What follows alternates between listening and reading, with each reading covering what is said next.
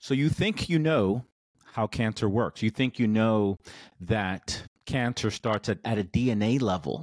And perhaps it's not that simple. Perhaps cancer begins in some other area of the cell called the mitochondria. Today, we talk to Dr. Nasha Winters, who is a global healthcare authority and the best-selling author of the book, The Metabolic Approach to Cancer. She is a consulting physician around the world. She has educated hundreds of professionals in clinical use of integrative and metabolic approaches to cancer, including the use of mistletoe, which we don't talk about today because we just didn't have the time. Dr. Winters is also currently focused on opening a comprehensive metabolic oncology hospital, and the most advanced integrative therapies will be offered there. The facility will be in a residential setting on a gorgeous campus, and it will serve as a backdrop of regenerative farming, EMF mitigation, and a retreat for those with cancer. So I'm excited about that with Dr. Winters. So today we talked a bit about, of course, what is the metabolic approach to cancer and what is the metabolic approach to prostate cancer. Might be a bit different than other cancers. Each cancer works differently. So then what do we do with that information? I am super excited with guest Dr. Nasha Winters, who is a colleague and a friend, and I'm super fortunate to know her and to know her work very well. Our conversation with the metabolic approach to cancer with Dr. Nasha Winters. Let's go.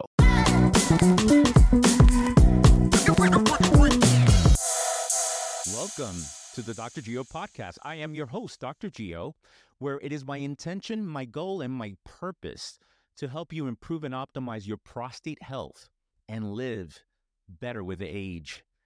What a pleasure to have my friend and my colleague, Dr. Nasha Winters here. Nasha, I'm happy to have you on for 1,000 reasons. I mean, it took us, 45 minutes to actually start recording? Because it's like, oh my God, we're catching up on everything that we're doing. And I love it when a patient comes to me and says, I have this book on metabolic type and cancer. I don't know if you know the book or you know the author. I was like, I know the book and I think I know the author. And so it's so an honor to when I have a patient that comes in with your book, which it will be on our show notes. Cool. General overview, the metabolic approach to cancer. We won't talk about prostate cancer yet. Okay. And maybe you can tell us let's start at a very basic level. Even I love basic things, and I kind of been doing what I do for a long time. I was like, how do we keep it simple? Perfect. How does cancer even happen, right? And what is the metabolic approach to cancer? So you can go 1 and 2 if you like, or take it however way you want to take it. Okay, well, first of all, thank you so much. It's like you said, we spent 45 minutes beforehand just like, yay! So I'm just getting excited to be here with each other, and I'm really honored to be here as a guest and hopefully share some things with your community, which will be a lot of fun as well. But let me just start. Context for me is everything. Yeah. So what's very interesting is 1914, Dr. Theodore Bovary is who sort of coined the concept of cancer as a genetic disease, a somatic mutation theory, and basically flash forward, 110 years later, we are still sort of, beating to that drum. And that's where all of our research has gone, especially when we got a kind of a shot in the arm when the DNA helix was found by Watson and Crick into the 1950s. And we really put all of our energy and sort of all of our eggs in the basket of cancer is a genetic disorder. So and even today, that's where most of our... Period, end of story. Right. That's exactly. That's it. Yeah, done. It's like, there we are. That's it. And so interesting, about the same time into the early 1920s, there was another researcher, Otto Warburg, that started to see that perhaps the genes wasn't the starting point. It's not to say that the genes don't have some role in this, but there might be a a few steps above, where the genes start to mal express, if you will. And what he started to notice was sort of, again, accidentally, as it seems like all great things in science comes from accidents, right? He started to have this belief system because he was studying like urchin eggs, right? And, the way they develop, and had sort of this every belief system that it would proliferate in a particular way until it didn't. And so that's what kind of got him curious, digging a little bit deeper. And long story short, he was able to track back that the energy sources that some cancer cells were using were different than the energy sources that healthy cells were using. Pretty simple, right? And so when we have healthy metabolism, our bodies are meant to be kind of a hybrid engine. We should easily be able to, in times of scarcity or times of excess, move easily back and forth from burning sugar or burning fat just as needed. And we evolved from that. There was a reason why we evolved from that, because we didn't always have a 7-Eleven on every corner available to you, right? Every night. So there was this cool kind of evolutionary reason why our body could go into different sources as needed. But with cancer cells, what was really curious is they kind of get stuck in one, mostly, I should say. We'll start that caveat there because we'll go down another path here in a moment. But for the most part, cancer cells get stuck in burning one major fuel source, which is glucose. Okay. And all of them will do that. All cancer cells and all cancer types will really predominantly go for glucose. Some might also preferentiate to other fuels, but we'll come into that discussion a little bit later. So should we get into the prostate specific? But he was like, well, that's a curious thing. And so in looking at that, simply put, he took it down to even another level to realize even that was happening at the level of the mitochondria. And so most of us learned about mitochondria in 6th grade biology, about them being our little factories of, our house of the cell. You got it. Our house of the cell, right? I think everybody, right? Exactly. Yeah. And so we're like, oh, great. At the end of the day, you make ATP. That's what was important. Well, what he was learning about was this concept. In fact, one of his mentors was Krebs, as in the Krebs cycle of this in the biochemistry piece. But basically, at the end of the day, the cancer cells would default to this kind of primal fuel burning that was actually less efficient, ironically, than what healthy cells would do. So that's not so important of the story. What's important in the story is he recognized, wow, there's a lot of stuff happening at the level of the mitochondria, at the level of the way the body is using fuel in a cancering process versus using fuel in a healthy process. So that picked up some momentum. He actually won a Nobel Prize for it, I think 1931, 1932, but then it got kind of buried in the 50s when we started digging deeper into the helix. So that kind of just got... Why did that? So I'm a little bit of a, in my mind anyway, a historian. Good. A couple of questions that I wonder if you know. The 1920s or late 20s, he was a Jewish man in Germany. Was Hitler incentivized to help him with his research, though he was a Jew, because his mother died from breast cancer? That's question number one. And number two, what was the relationship there with a Jew and Hitler, if you know? Yep. And why was it buried? Is it just political? Why was it buried? So I'll let you take it away. First of all, there's a great book called Ravenous. And if you have not... Ravenous. And I cannot believe I can't think of the author's name right now. I can see his face, I can hear his voice, and I can see his book, and I've read it, and it's amazing. And it literally goes into the history here. But the fact that you've not read this book and know this piece, intuit to this piece, is just beautiful. It just shows your historian type of brain and then asking the right questions. It's also a sign of a good scientist, right? To be an observer. Thank you. I'll take it. I'll take whatever I can get these days. But you're right. So let's look at that time frame. Let's look at the early 1920s. We're moving now into World War II. We're moving now into a time where you just noted very specifically the Jewish Hitler dialogues, right? The other thing that was very interesting about that time is, yes, you have Hitler and the rise of Nazism and all this piece here, but there's also an incredible terror about cancer.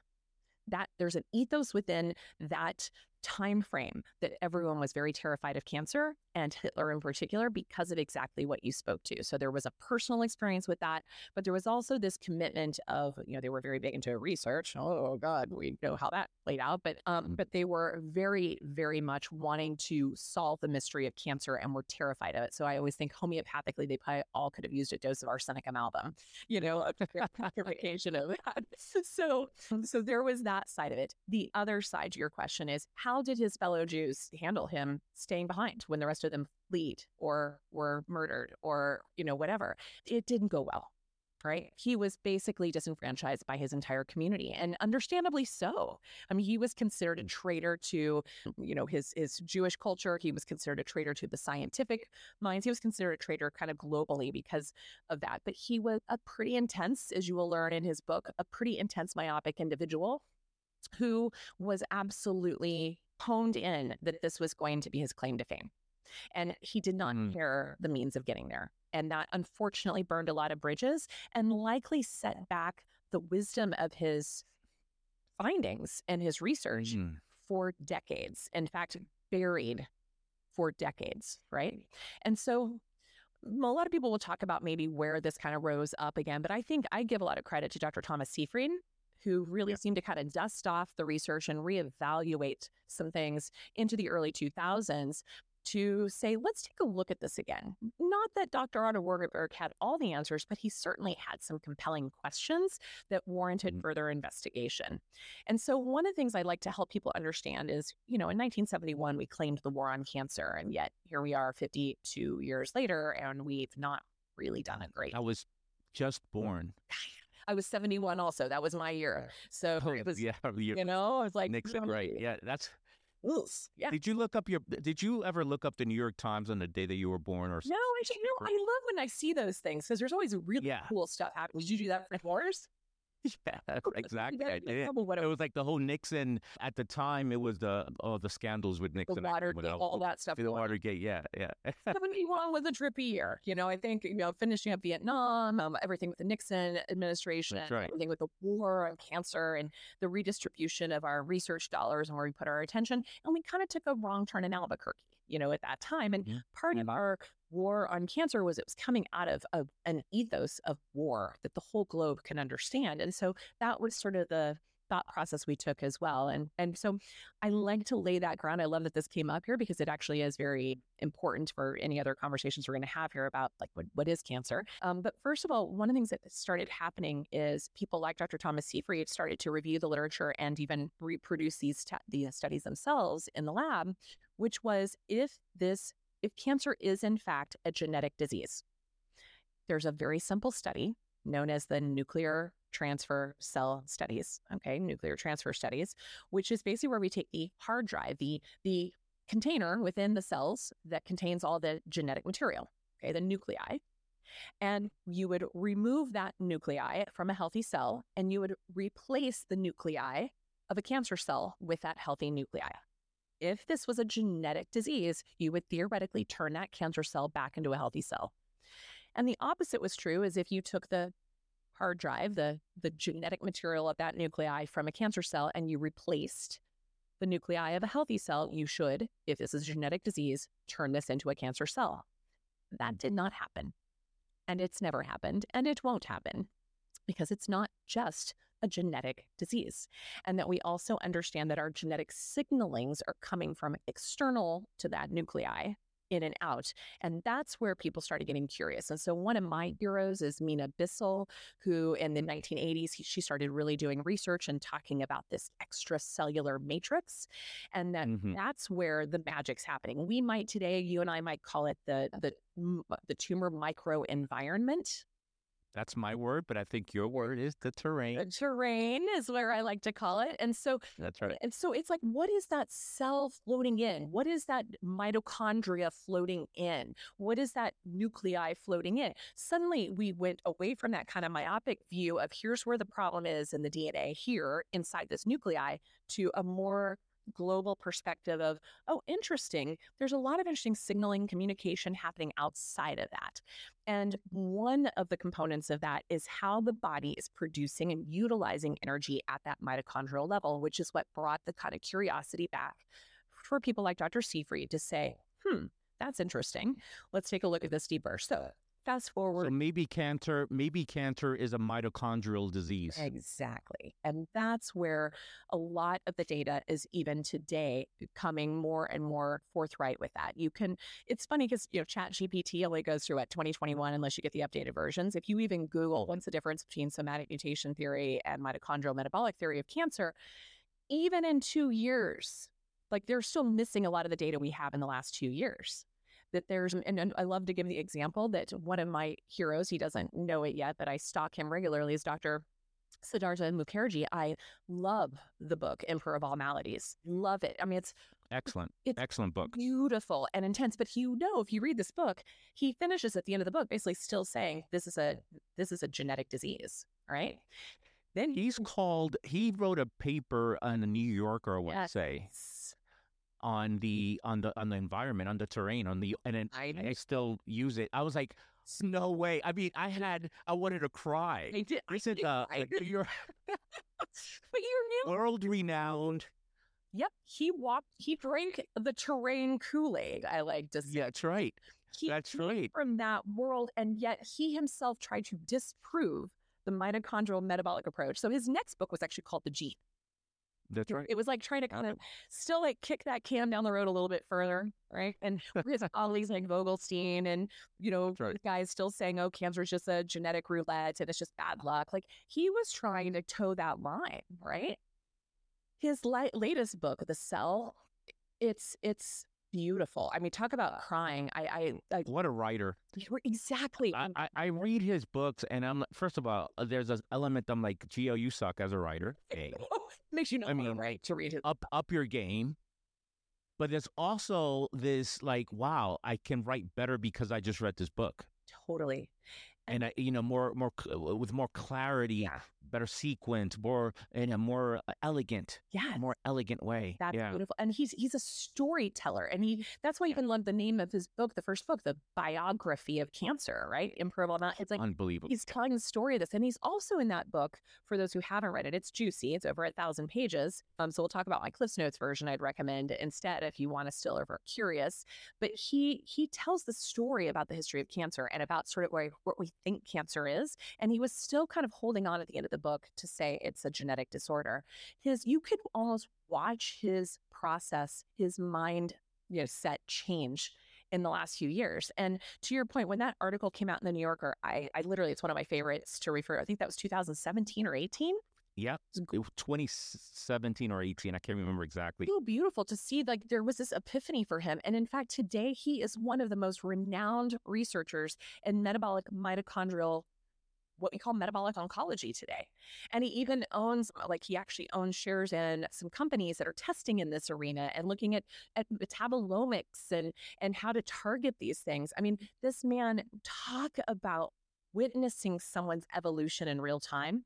Glorious. And I have such respect for him to absolutely. And the beauty is he also didn't throw away the genetics. He's like, the genetics have a role, but that the controller of those genetics is what's happening at that mitochondrial metabolic level. And what I like about him is what many people have said about me is that, Gio, I hope you don't run for politics. You'll be a horrible politician. And I took it as a compliment right off the bat. Totally. And they say, you change your mind.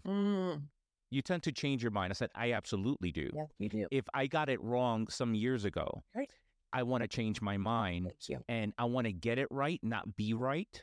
Yeah. This is exactly what Siddhartha has done. Nailed it. And that's so beautiful. That's exactly it. Because I think any clinician who's been in practice for longer than 5 years will definitely eat crow at some point in their time, in their career, and should. Yeah. Because we're learning things always. And if you're still practicing the way you were originally taught or the way you were 5 years ago, 10 years ago, you probably need to retire or look at another career because that's right. Right. I mean, our fields are exploding. Like I said, even ChatGPT of missing data from 2021 to today, 2 years later, the explosion. Right now, I think there's just right now, if you went on PubMed and you typed in ketogenic diet and cancer, for instance, there's over 620 current clinical trials. Right? I mean, that's just one example.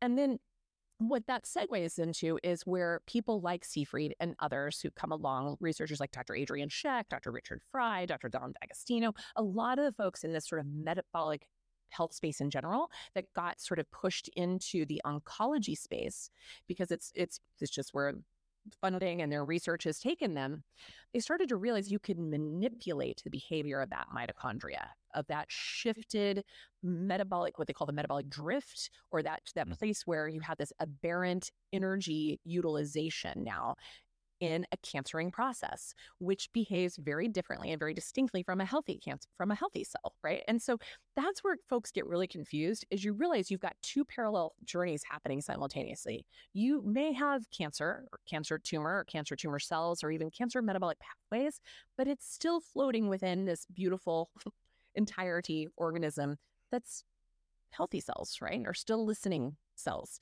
And so you have to be able to treat for both of them simultaneously. And that's where people like Dr. Gio and myself come forth, and that we might also have to learn and become tumor experts. We have to know what we need to know about that environment and about what our colleagues in standard of care know. But we also have to be experts in the terrain and that extracellular matrix or that tumor microenvironment to know how to enhance patients' response to any therapy at any given time. I love it. Thank you for that. That was so beautifully said, and so important to give that context. Thank you. Yeah. So then, what do we do? How do we turn these bad cells off? And let's see. I know that the approach, or at least the approach according to your knowledge and expertise, is some level of supporting the mitochondria. You know, when people read this, or hear about this, they're like, I'm eating no sugar, right? I'm eating and no carbohydrates and things like that. Some go on a ketogenic diet. And what I've learned, Nasha, and again, I only see prostate cancer. Right, So let's keep that in mind. I mean, when people say, no, I did ketogenic diet because this guy Seafried did some research. Yeah. So yeah, it was glioblastoma. Right. And that's a bit very different biologically and metabolically. The other component is, again, I've done ketogenic diets. I prescribed it initially in my practice years ago, and staying on it, not easy. I've seen a lot of people on ketogenic diet where their lipids go really, really LDL. So the cardiovascular risk, I don't know if it's higher necessarily, but their LDLs and their bad cholesterol, ApoB goes really high, right? And some of them they respond differently. Right. I think they're doing research to see if that really matters so in other words, not to completely digress, but you have a very high ApoB, you have a very high LDL-C, you do a calcium score or some sort of CTA, and it comes out zero. Right. There's no plaque. Right. And so, like, wait a minute. So what do we do now? Do we have it all wrong with our biomarkers? So that's an area that's being investigated right now. Like, like my good cardiologist friends that are very integrative and open-minded, I said, Gio, I give them a statin because I don't know. Yeah. I don't know. And it's more of an I don't know scenario. Yeah. Now we keep digressing and say, well, statin is not good for the mitochondria. There's a certain group of drugs that are not good So it's like, what do we do with all this? Sure. And how do we make it so that people can actually apply some sort of method? I like fasting, for example. So for me in prostate cancer is, I guess you'll talk about that, is more lipogenic, less glycolytic. And so, but I still believe in the power of ketones, right? So my method, as opposed to a high fat diet, because I'm afraid that in prostate cancer, it may not be good for prostate cancer patients, but we can still get the same result through some level of fasting.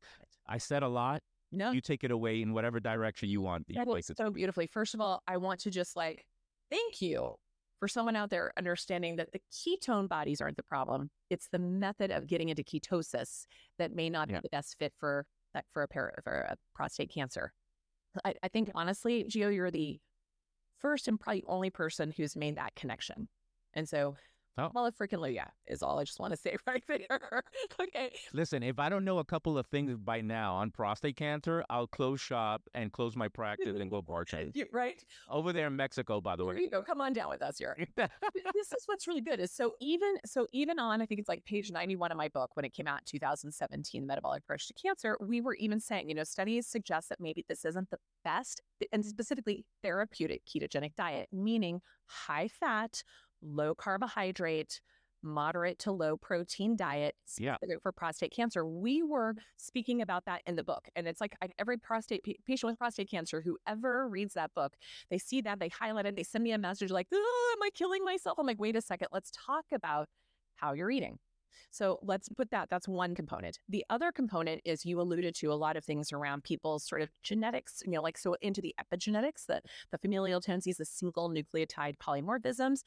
those can give me clues as to who is a good candidate for a high fat, low carb diet or not, right? Or even people who are a good candidate for a vegetarian diet or a carnivore diet or not. So we can even go deeper into what diet might have been genetically matched best for that patient that might be helpful at any given time. And then, of course, you talked about different metrics that we could test through, like calcium scores and even other lab testing that you and I do a plethora of, because we do like to look at the data. We're data driven here. So that's really important. So I want people to know that we take all of that information into context, and we are not prescriptive or protocol driven in any form or fashion.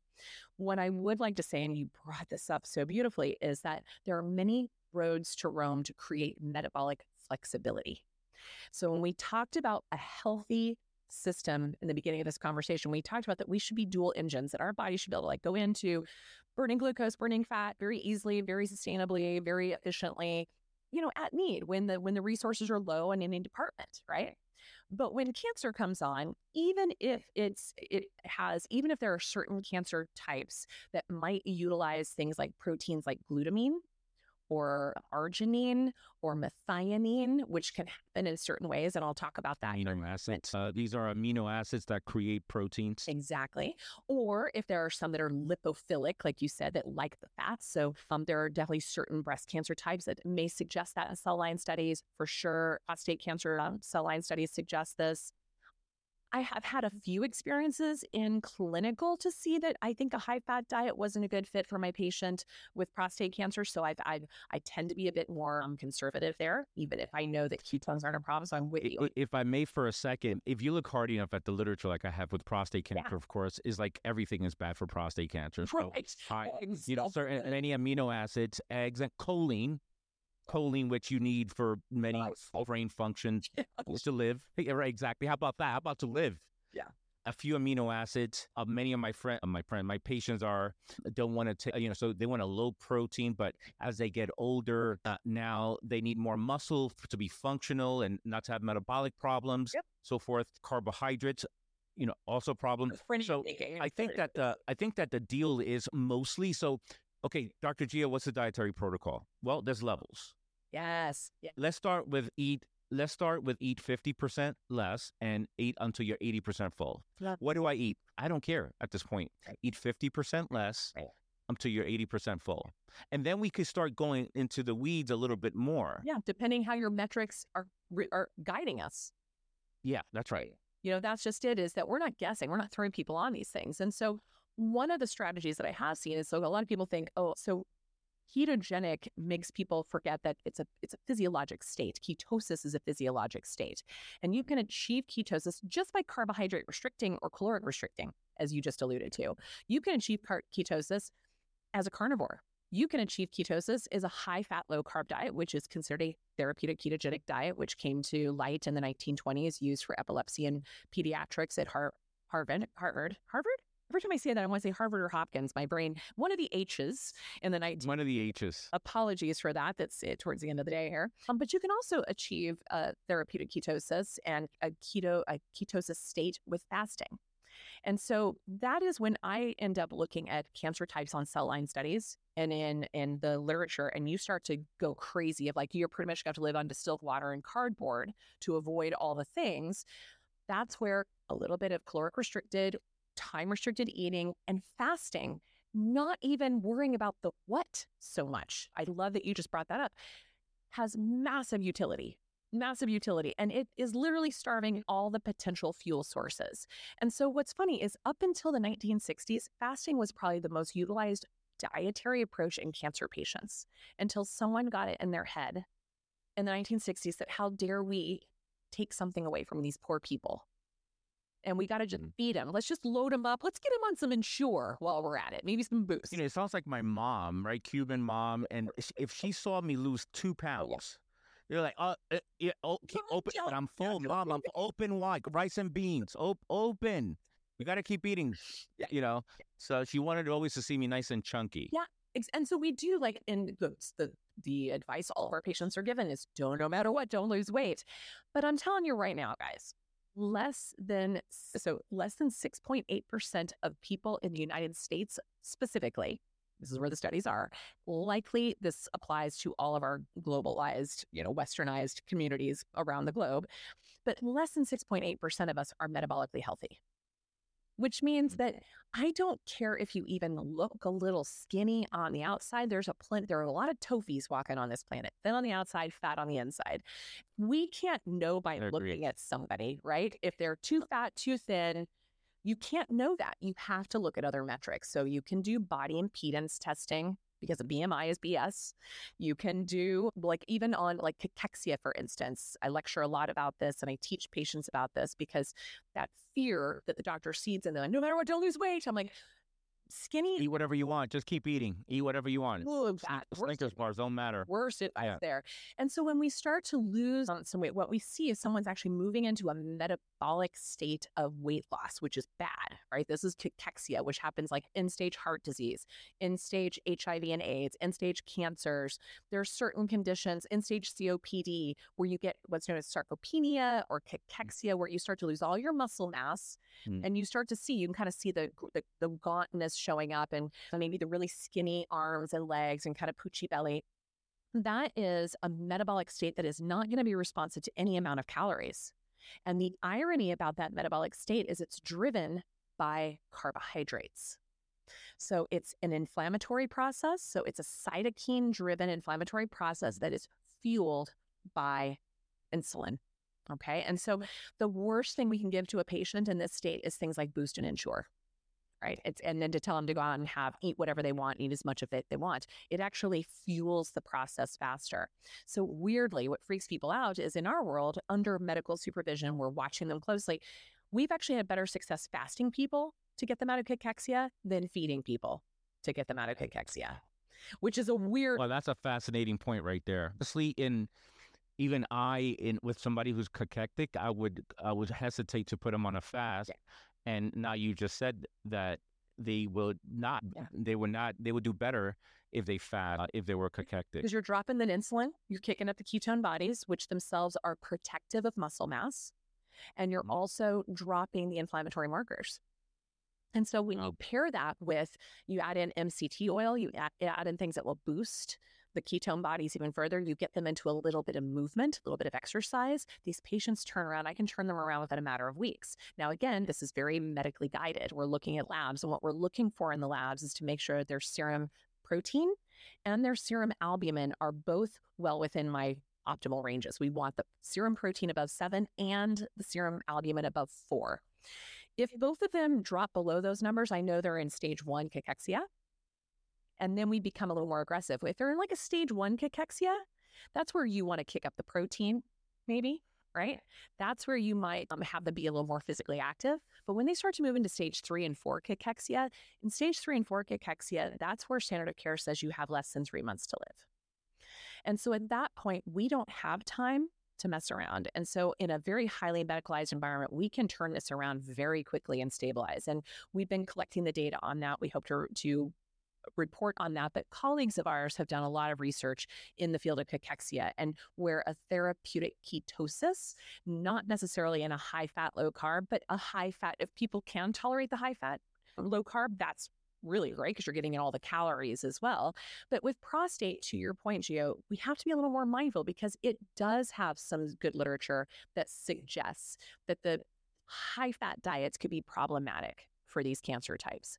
And so we can, to your point, get them on carb restriction along with like a very Mediterranean heavy, sort of very much more dense, play with the protein levels dependent on where they are in their life cycle. Like if they're, like you said, if they're a 60, 75-year-old man, they need to muscle retain, And if they are on androgen deprivation therapy, completely will change that. Yeah. I have them on whey protein and I want muscle already. So there's 3 ways of keeping muscle, right? There's stressing the muscle. Yeah. There are certain amino acids like branched and leucine primarily. And there is testosterone. You remove testosterone, I need a lot of the other 2. Yeah. And that's usually the conversation with those patients. Yeah. What's so in a higher stage cachectic scenario, again, the serum levels of protein will be much less than 7, and albumin would be less than 4. To see the creatinine drop and the calcium drop. And when you see calcium, serum, creatinine, protein, and albumin, all 4 are low, you know the patient's in stage cachexia. And that's where it takes literally, with our patients, we get their family, we get their caregivers, we get their medical team on board to say, you're setting an alarm for every 15 minutes, you're putting something in your mouth of protein or fat every 15 minutes. And every hour, you're taking a teaspoon to a tablespoon of what's tolerated of MCT oil and or high doses of fish oil, because we're trying to stop that cytokine storm and we're trying to utilize the metabolic shift that's happening. We can often turn that around, like I said, within a matter of days to a couple of weeks. And it's hard because what happens in cachexia, you lose your appetite. So a lot of times we'll encourage people to also utilize medical marijuana in that time to help with stimulate appetite if they are... Get the munchies? Yeah, get them the munchies, but make sure they're stocked with the right kind of munchies. Like, we make a lot of like... Keto donuts? Are keto donuts and keto ice cream part of the... At that point, we say yes, because at that point, if we can keto-fy things that sound good, good, like make sure we still carbohydrate restrict. That's the key. And now I want to come back to when you talked about using whey. I would love for you to look at maybe using a different form, because whey will kick up insulin and insulin growth factor in those folks. And so even though from using protein eventually as glucose. Well, but whey in particular, gluconeogenesis. Yes, yeah, whey more particular than any of the other ones you just rattled off. And so, if there's another protein powder that you like a collagen-based or something, we often will use that instead, just to mitigate that insulin piece, because prostate does still get pushed by insulin and insulin growth factor. So you still want to carb restrict in that department, but you don't want to fat load these patients. And so, and what fats you do. Interesting. So with weight, so primarily I'm interested in leucine, right? So sometimes I tell them, look, just take branched chain amino acids and creatine, actually, and creatine to keep muscle. The whey component, I have to look into that. That's a great point. Thank you for bringing that up, because I've been playing around. Of course, I did plant proteins for a while. I was like, this just like not enough leucine or the important protein synthesis amino acids and plant-based proteins. But it's actually because there's also that worry about the choline. What one choice you could use, which will help your patients, would be the egg white powder. Or just egg whites. So if there's concern, again, I don't know. I remember when everyone was kind of freaking out about choline, and I pulled all my patients off of choline. I didn't see a difference. I don't know. Tell me, do you see a difference? I mean, I don't supplement them. It's so difficult to see a difference with the addition of one thing or the removal of one thing in patients, right? So I don't know. I can't say. What I can say is when there's a lot of literature pointing in what direction, I cannot ignore it. And it's almost like across the board. The literature, we can talk, I don't think glutamine and things like that are not all saying the same thing. I think I look at the preponderance of research there, like I do with everything else. With choline in eggs, whether it's a prospective studies or human studies or preclinical, it's all in that. So it's like, I don't know. I know we need choline, so I'm not going to have you not to take much choline, but I think there's a poisonous dose out there of which I'm not yet 100% familiar with what that is. So let's get you off the eggs, because I know you're going to get it from other sources. Right. And that's where sometimes, like in those patients, when I have prostate cancer patients who are severely cachectic, which is really rare, by the way, in that patient type, cachexia is not a common unless it's very, very, very, very, very end stage. In that time, you'll see it with things like pancreatic, ovarian, lung cancers, things like that have a higher propensity to move into that cachexia space. So we don't have to be as concerned, but I really like your strategies of like use it or lose it on the muscle mass, like make sure we are engaging that. And this is where I think some of the most underutilized tools for us is exercise. I know you're a huge proponent of that, Gio. Like I love your videos where you're out there working out. I didn't even know you were watching. Thank you. I'm a total stalker. What are you doing there? It's so good. But these are the things so back to kind of like the big picture, what do we do here? And that's where, when we think about the mitochondria in general, and when we start about what can we do, you have to remember your mitochondria are like these little sensing agents. Like I just sort of imagine like float around out there, on the cytoplasm of the cell. They're taking in information. They're taking in through food. They're taking in through light. They have these cool things called cytochromes, and I'm preaching to the choir here, but maybe your listeners don't know this. They're like, Yeah. kind of like little, Please, yeah. they're like solar panels, right? They're taking in Yeah. specific frequencies of light, so colors of light. They're very sensitive to that, which is also how we can harness and use light to treat these things, by the way, which is pretty cool. But they can also be very easily harmed by light, such as screen time that you and I are standing here not at each other from, all the blue light, like that, right? Or lack of nature time, lack of the green spectrum, lack of the red spectrum from like sunrise, sunsets, et cetera. So if you're the average American and you're spending less than 15 minutes outdoors, you're not getting that beautiful, important, full spectrum of light that is landing in those mitochondria cytochromes to help things move along more efficiently and effectively. Mitochondria are also taking in information of the food, the water, the air, both quality and toxicity of those things. And interesting, we also have interesting studies, like we can use there's a technology out there called the seahorse, not to be confused with what floats around the ocean, but it's a way to measure the respiratory chain of the mitochondria. So I also tell patients, I explain to them, it's like when cancer comes a knocking, it's like the mitochondria stop breathing.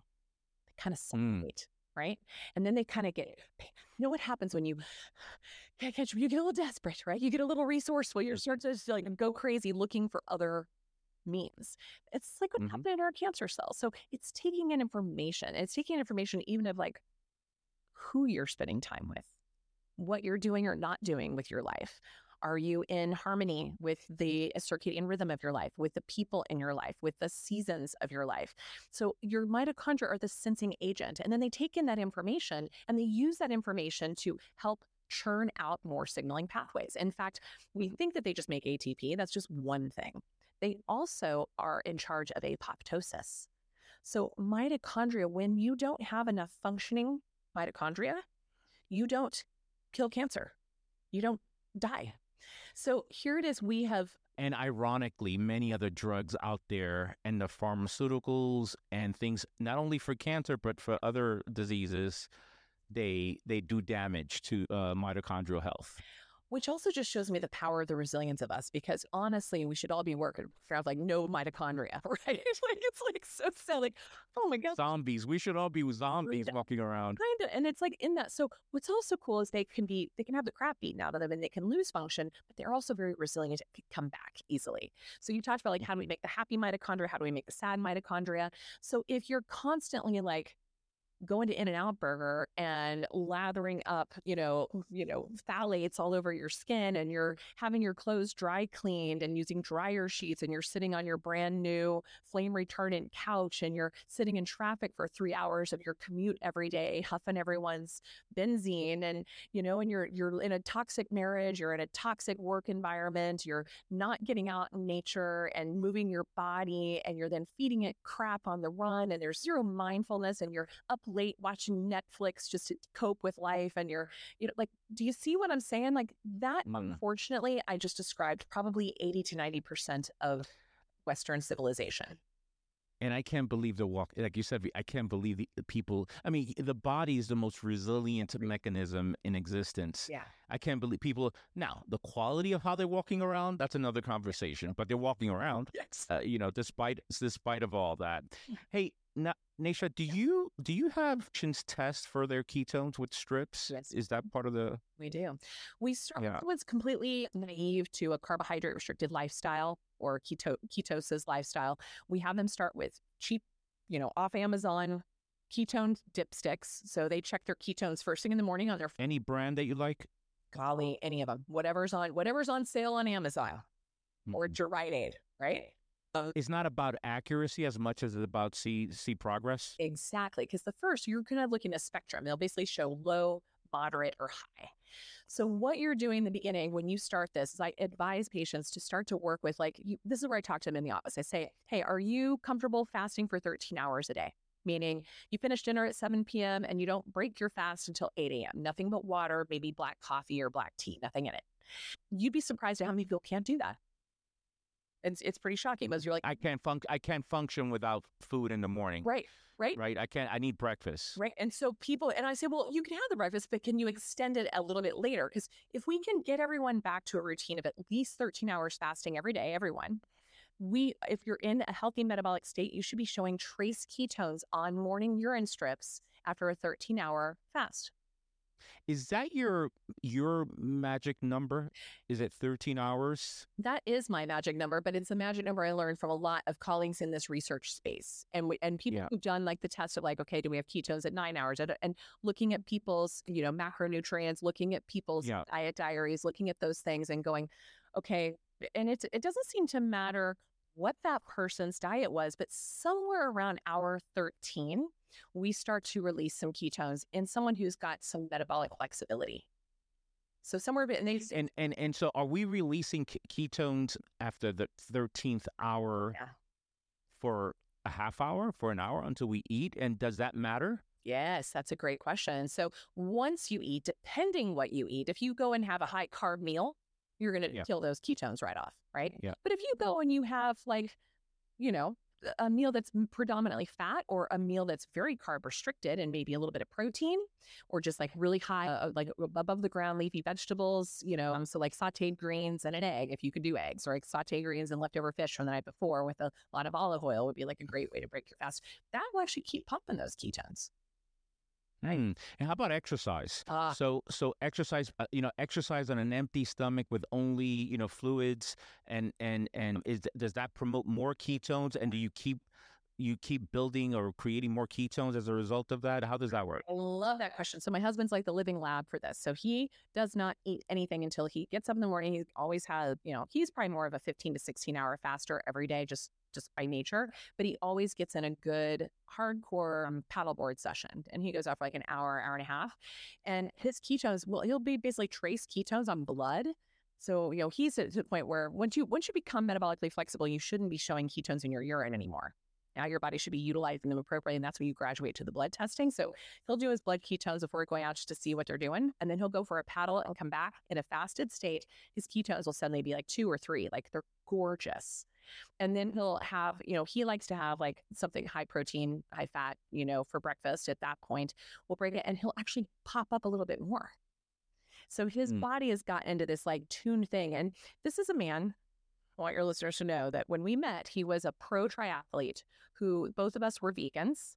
And he was probably eating, I don't know, 5 to 6 potatoes, like big potatoes a day, big buckets of rice, all the rice and beans you could possibly imagine.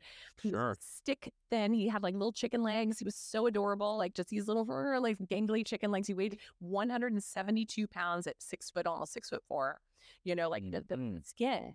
He's now 53 and like this buff dude who never works out except for his paddleboard 5 days a week. Right. And he's more fit now because he's giving his body the right fuel, and he doesn't over exercise either. And if he did now, his choice would be to get in the gym and do weight training, because at this point, like cardio almost killed him. Like it webbed him up so hard. Like as it does with most endurance athletes. Exactly. And he was hardcore, and it just destroyed him. And so changing from a carbohydrate high diet and a cardiovascular workout lifestyle to one that's more carb restricted, higher fat, because it works well in his body, with less, more like fit type of training and just regular movement, like day-to-day movement, he's in better shape at 53 than he was at 23. Right. And so I can empathize with that for sure, with not only myself, but many people that are under my care. I bet, because it's like, I think we somehow think we have to push ourselves. And a lot of our patients are actually causing themselves some disservice by getting on the, the elliptical for 3 hours or whatnot. And like, how do less is more in that arena. You can do so much more. So specifically for men, people like I love Dr. Wilson's faster size. Right. So they link that up. Yeah, I love him. And I love this book because if I have men who are trying to maintain or create muscle mass, have them doing these short little burst workouts fasted, you guys grow muscle. You're kind of jerks. I'm just going to say it. Like, it's not fair that it happens so fast. This is way more particular to the men physiology than the female physiology. Women get a little bit out of it, but you guys really get a big bang for your buck. So even having your patients say, okay, I'm going to fast. I'm going to get up at 12 hours. I'm going to go do my workout. So I'll be in a fasted state already. And then I can still break my fast an hour later after a workout with something that's not carb heavy. your patients right there would probably see so much benefit on so many factors, because that also, guess what, pops the T naturally without it being the T that's going to cause problems for their cancer. Absolutely. Yeah. The other component is that if you do that kind of workout and you have some sort of good quality protein that has the branched chain amino acids within 2 hours, roughly, Okay. it really stimulates muscle based on studies. So, And so what do yeah. we know about muscles? Muscles are the storage units for very, very healthy mitochondria. That's And so building that muscle mass is actually really desired to build new, healthier mitochondria that will scooch out those less healthy mitochondria and encourage the apoptosis of cells that are no longer serving you well. And so I think that it's just this beautiful, elegant dance. And I think that naturopathy and functional medicine, looking at the whole being, like, what are you ingesting? And that's even down to the media, not just down to your food and water and your day-to-day experiences, right? Those are things that are creating that swimming pool for your cells. And that's going to be the signaling agents that tell your cells to grow, baby, grow in the wrong ways, or, grow, baby, grow in the right ways. So growing the right kind of muscle mass to store new, healthier mitochondria, or relinquish those unhealthy cells that were trying to grow tumors. All right. This is the beauty and the elegance of a metabolic approach, which I also feel, for me, intuitively, is just more hopeful than this genetic Russian roulette of you're screwed. Quality of life is also so much better. This constant decline after a cancer diagnosis, it's just very sad to see. Again, and I'm very happy to say that many, if not, most of my patients actually, after we call them thrivers, not survivors. Love that. Thank you. They're thrivers, and they literally do better. It's like, congratulations, man, high five, you got prostate cancer. Yeah. Now you get to live your best life moving forward. I don't know if you don't need some conventional treatment. Depending on the scenario. Oh, I love Gleason 6 prostate cancer. Because they're like a teeter-totter of like, oh, that's the best. We can totally do this on our own. You're not going to die from prostate cancer, but you got diagnosed. Right. These guys are ready. Right? And they don't need treatment. Right? These are. But even guys with Gleason 9s, and even when they're on androgen deprivation therapy, for these guys are so committed, and they live such an amazing life. As you were saying, that their intake of not only food but media changes, their tolerance for BS in the world or relationship, everything. They just reevaluate their lives. It's just beautiful to see men living their best life after a diagnosis of prostate cancer. Really, and know all the things you're doing, especially for those patients of yours that might be coming into you on androgen deprivation therapy. Talk about the emotional hit and the physical hit that does. It's like, here's the therapy you're trying to take to theoretically save your life, right? Yet it completely emasculates you at the same time. So a lot of these little hacks that we're talking about today put that empowerment and put the power back into the patient, that they can actually surf that wave so much more elegantly and not lose themselves in the process. And in fact, as you've noted, come back even better than before. Yeah. And even guys on ADT who, they can still feel, like you said, masculine, right? I just tell them, look, you do this, you're going to still feel masculine. The ability to perform sexually, it's tough because, your beautiful girlfriend or spouse, she looks like a piece of art, like a beautiful piece of art that looks interesting, not something that you want to be intimate. Well, yeah, exactly. But be careful with those sad movies. You will bawl. You'll be bawling in tears, unlike any other time in your life. So that will happen. Beautiful moments with your kid and your grandkids or what have you. You will tear more than usual, but that's okay. That's also masculine. Yeah. So, what are your terrain biomarkers? Yeah, great. So I look at basic things. I want to understand epigenetics. We talked about SNPs, single nucleotide polymorphisms, help guide me to understand. Like, for instance, the TMPRSS2, for instance, that's a higher proclivity towards prostate cancer. That's just one example that I can kind of tell. And there's certain markers, like if it's going to be an aggressive prostate cancer, sometimes I see things like MLH1, MSH2, these sort of familial, aggressive, oncogene triggering SNPs can show up there that were just kind of your So if I get people before they have cancer, then we can like look at that and start to shore them up. But if I get people with cancer, we can say, well, this is why. This probably explains some of the patterns and helps you also know how to arm yourself to deal with this differently. So we look at the epigenetics. It also helps me really hone in on what diet's going to be the best fit, when, what duration, what combination. So for instance, like I use my husband as a lot of examples here, but he's got the ACSL1 SNP. So he's the guy, when he eats too much meat, his insulin levels go crazy high. So Mr. Gluconate. So he really does need to stay. He'd love to be a carnivore. He would love it. But he really, like for him, the carb lifestyle was so bad. It like everyone in his family has died of diabetes. He was diagnosed with diabetes in his 30s. So we know carbs are a problem, but also too much protein in his nutrition is a problem. And what's that SNP or genetic acetyl-CoA SNP? It's big in how they process some saturated fats in animal meat and animal fat and animal meat, the proteins of it. And so between that and a few others, he has these SNPs that it's like, okay, you really do have to stick closer to a moderate to lower protein amount to keep your insulin levels at bay, to keep that down. But he also can't go crazy on the carbs. So he's got to he does work very well with a low carb diet. Like really is magic, right? But other people would have different scenarios, different stories. So if it wasn't that you met him such a long time ago, I would say that was a prerequisite for him for you to marry him. I would have said, but I know that you met way before you even knew any of this information. You were vegan. And the crazy thing is, he's a mad scientist biochemist who's also an epigenetics guru. So we've been learning these things together, and it's been teaching us both like our own inner workings and our own like what makes us tick as relation in partnership, in marriage, partnership in business, but also like our health evolution, because we both have had a lot of extreme health challenges and have been able to come over them because we've learned things about our data that helps drive what we do differently. And so we apply that methodology to the patient. So the epigenetics give me a lot of information. So does that metabolic health. Like that's a key. In fact, 90% of all cancers are very glycolytic in nature, prostate as well, but it also likes some other factors. So we definitely look at insulin growth factor, C-peptide, hemoglobin A1C, glucose, triglycerides. I think I've covered the basis there.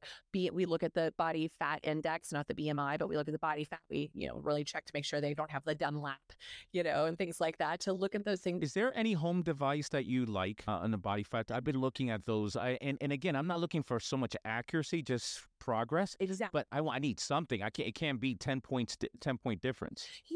There are a lot of great scales out there now, but you just have to make sure the patients are well hydrated, because it will also take that into account. So if I educate a patient of like, you really need to keep your hydration at this level to be able to get a more consistent read, like you said, it doesn't have to be accurate or specific, but it's consistent and shows us progress or setbacks. So that's really key there. I think there's some cool technologies that are coming out in the next couple of years that can make these good. I know, I get excited about that.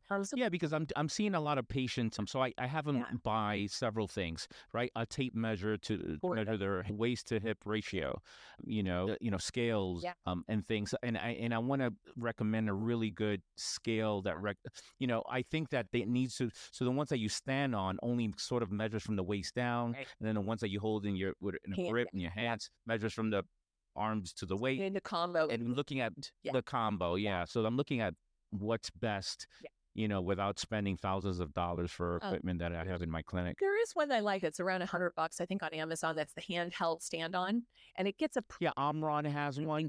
That's right. Yeah. I think that fits in.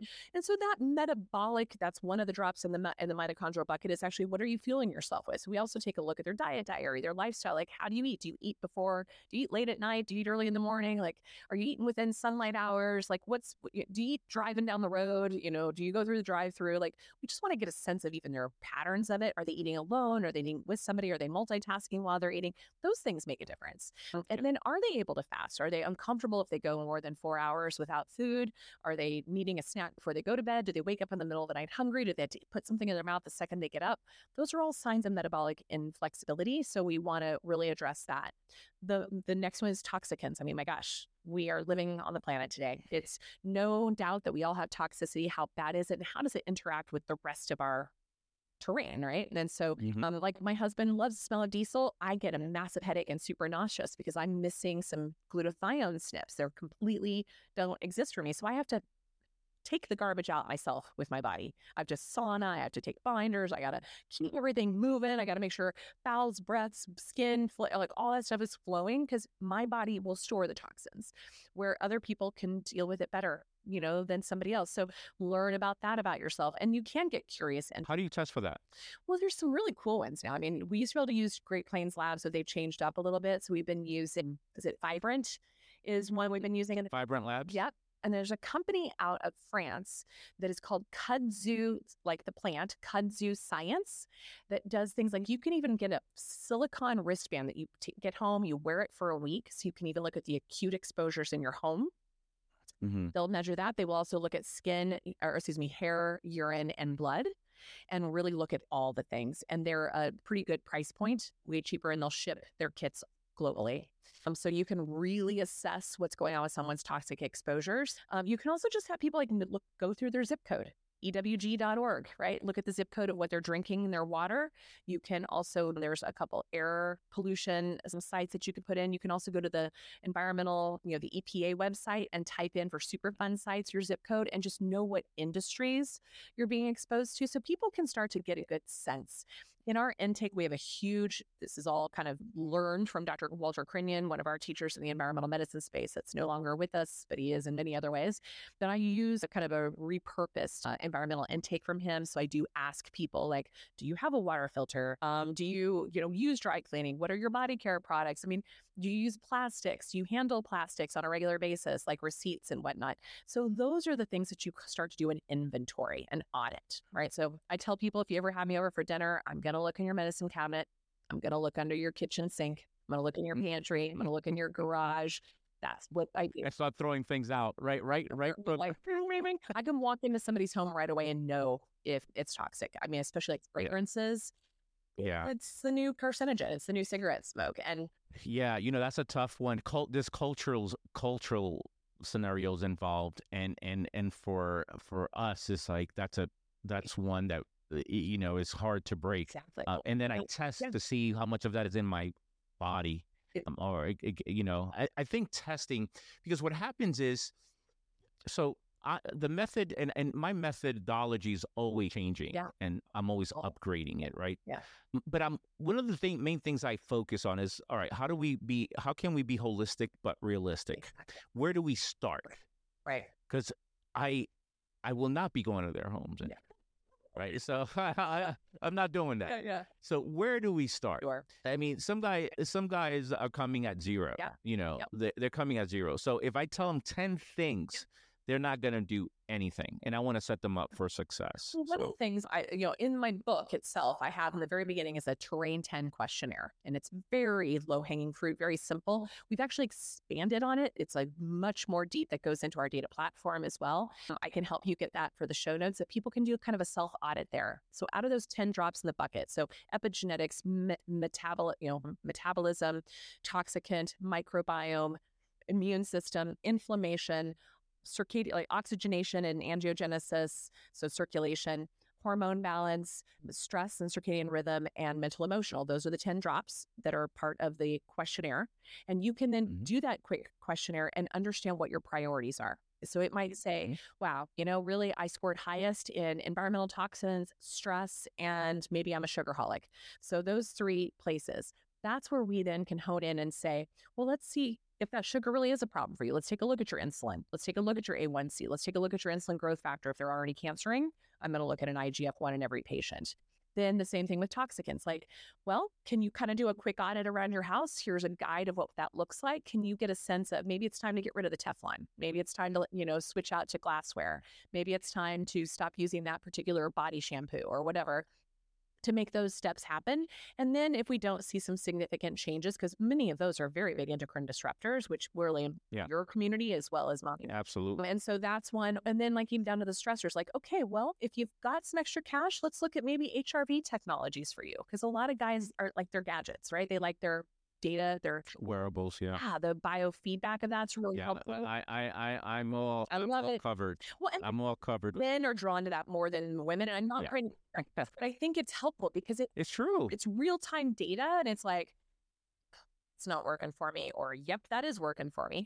And so, but that's good. But you can also still, like, there's a lot of great like stress index, freebie questionnaires and things out there to get a sense of that. And Pretty accurate. yeah. And then like in that stress zone, it's like even getting down to like sleep hygiene that you alluded to, nature time, circadian rhythm support.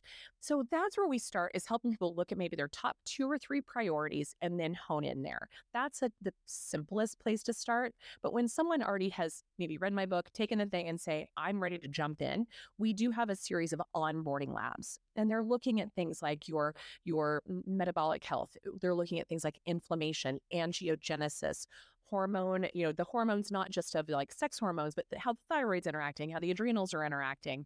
We take a look, a deep dive at all of that. So we have this tapestry of who you are. It reveals to us what your patterns are, and therefore what your priorities are for the treatment. So that's why I say we're not protocol driven, because we took 10 of your patients with, metastatic prostate cancer. All of them got there in a different way, and all different reasons, and all different needs to even take them back to balance.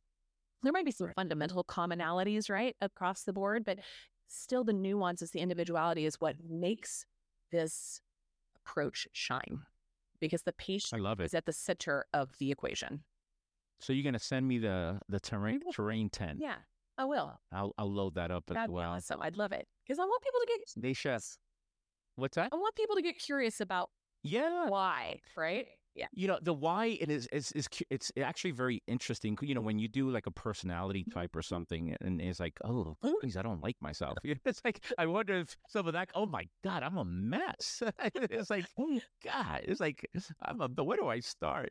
But it's important to know, it is very important. Part of what we do in our practice is, have the patients get to know themselves. Yes. Let me help you. Let me learn about you and how your body and how you work and function biochemically.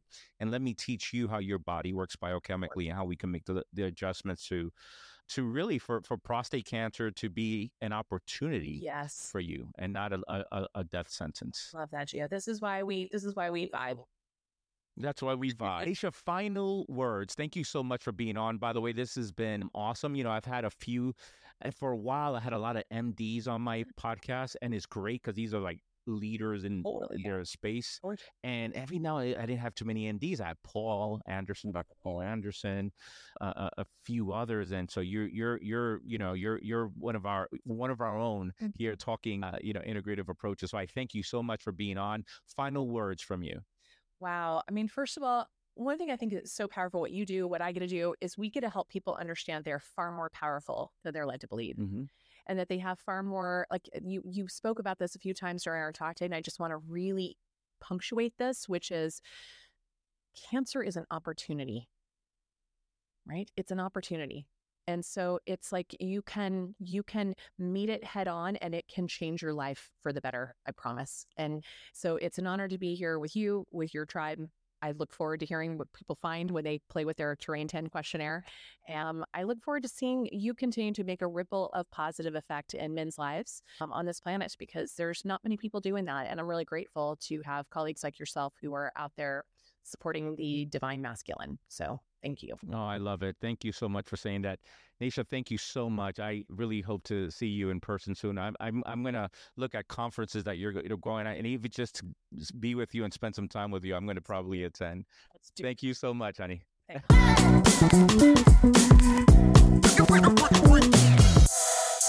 Our next sponsor partner has a product I use literally every day. I'm talking about AG1. I've been using green powders mixed in drinks for a long time, and it has not always been a great experience, right? The powder clumps up a little bit. It tastes horrible, but you know what? You chug it anyway because it's good for you. AG1 changed the game. In AG1, you have 75 high-quality vitamins, minerals, whole food source ingredients, probiotics, and adaptogens to help you start your day the right way. This special blend of ingredients supports your gut health, your nervous system, your immune system, and energy to help you recover and focus and help you age successfully. To make it easy, AG1 is going to give you a free 1-year supply of immune-supporting vitamin D and 5 free travel packs with your first purchase. All you have to do is visit athleticgreens.com/Dr. Geo. Again, that is athleticgreens.com/Dr. Geo to take ownership of your health and pick up the ultimate daily nutritional insurance.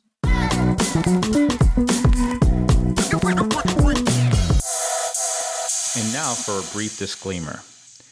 This podcast is for general information only, and we're not forming a doctor-patient relationship through this medium. The use of the information and all links associated with this podcast is at the listener's risk and is not to replace medical advice from a physician or a healthcare practitioner.